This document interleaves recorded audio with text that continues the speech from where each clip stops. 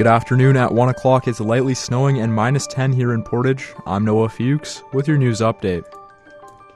Students will be hitting the books in person next week. A spokesperson from the Premier's office is confirming that there are no changes to the current plan to return to in-person learning on Monday.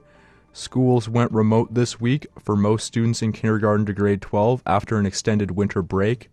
The turn to remote learning came after calls from teaching organizations in the province asking for time to implement more COVID-19 prevention measures. At the time, Education Minister Cliff Cullen says this would be used to do things such as turn gyms into classrooms at some schools and to find ways to improve classroom spacing. Madison Conley is executive director of the Fort Loraine Museum, and Emma Enns McIver will be taking the reins during Conley's maternity leave. They both paid visits to Portage City Council and the RM of Portage La Prairie Council this week. Conley shared a major plan for this spring. This year we also worked on heritage preservation efforts to get the fort restoration project off the ground. Breaking ground is set for this spring. Contractors will be dismantling the current bastion towers at the Fort Loraine Museum, which currently don't house anything because they've been deteriorated for so long. So they'll be dismantling, putting in a new foundation, and restructuring the towers completely. She says they are currently engaged in efforts to apply for grants to hire perhaps Indigenous representatives and curators to help build new exhibits at the museum, adding breaking ground is set for this spring. And our local fire department in Portage is getting a new fire truck, and it comes with a feature never before utilized on a truck. Phil Carpenter, Fire Chief Director of Public Safety, says it should be here in the next 2 weeks. It'll be replacing 1991 Frontline pumper. 30 years old. So the new truck coming will be similar to it. Might be a little bit bigger, but very similar size as the 2015 one. The one we're getting is it's brand new.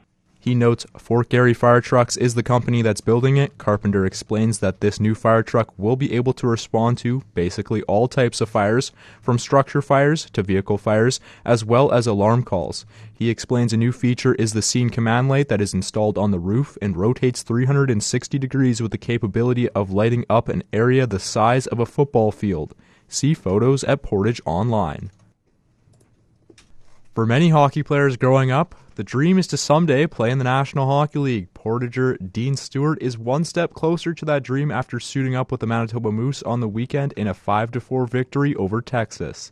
The smooth skating defender says it was a whirlwind day that started in Wichita and ended in Austin. I was in Wichita on the weekend and was on a road trip with them, and got the call that I was going up to play for the Moose, and flew out of Kansas City, got to Texas about 2 hours before the game, and got to the rink and ended up playing. So it was actually pretty nice the way it worked out. I mean, I didn't really have too much pressure, obviously, just getting off the plane. And Stewart finished the game with one shot on net and saw about 15 minutes of ice time. He remains with the team as they get set for a match tonight in Milwaukee. That's your news update. I'm Noah Fuchs. Periods of light snow are expected today with a high of -3 and a wind chill near -7 this afternoon. Overnight, the snow will continue, ending near midnight, then becoming partly cloudy with a low of -12 and a wind chill near -19. Moving into tomorrow, Thursday, a mix of sun and cloud with temperatures falling to -16 in the afternoon. Overnight on Thursday, snow is expected with a low of -17. Friday, periods of snow, high of -15. Sunny on Saturday with a high of -7, and cloudy on Sunday with a 30% chance of flurries and a high of -6.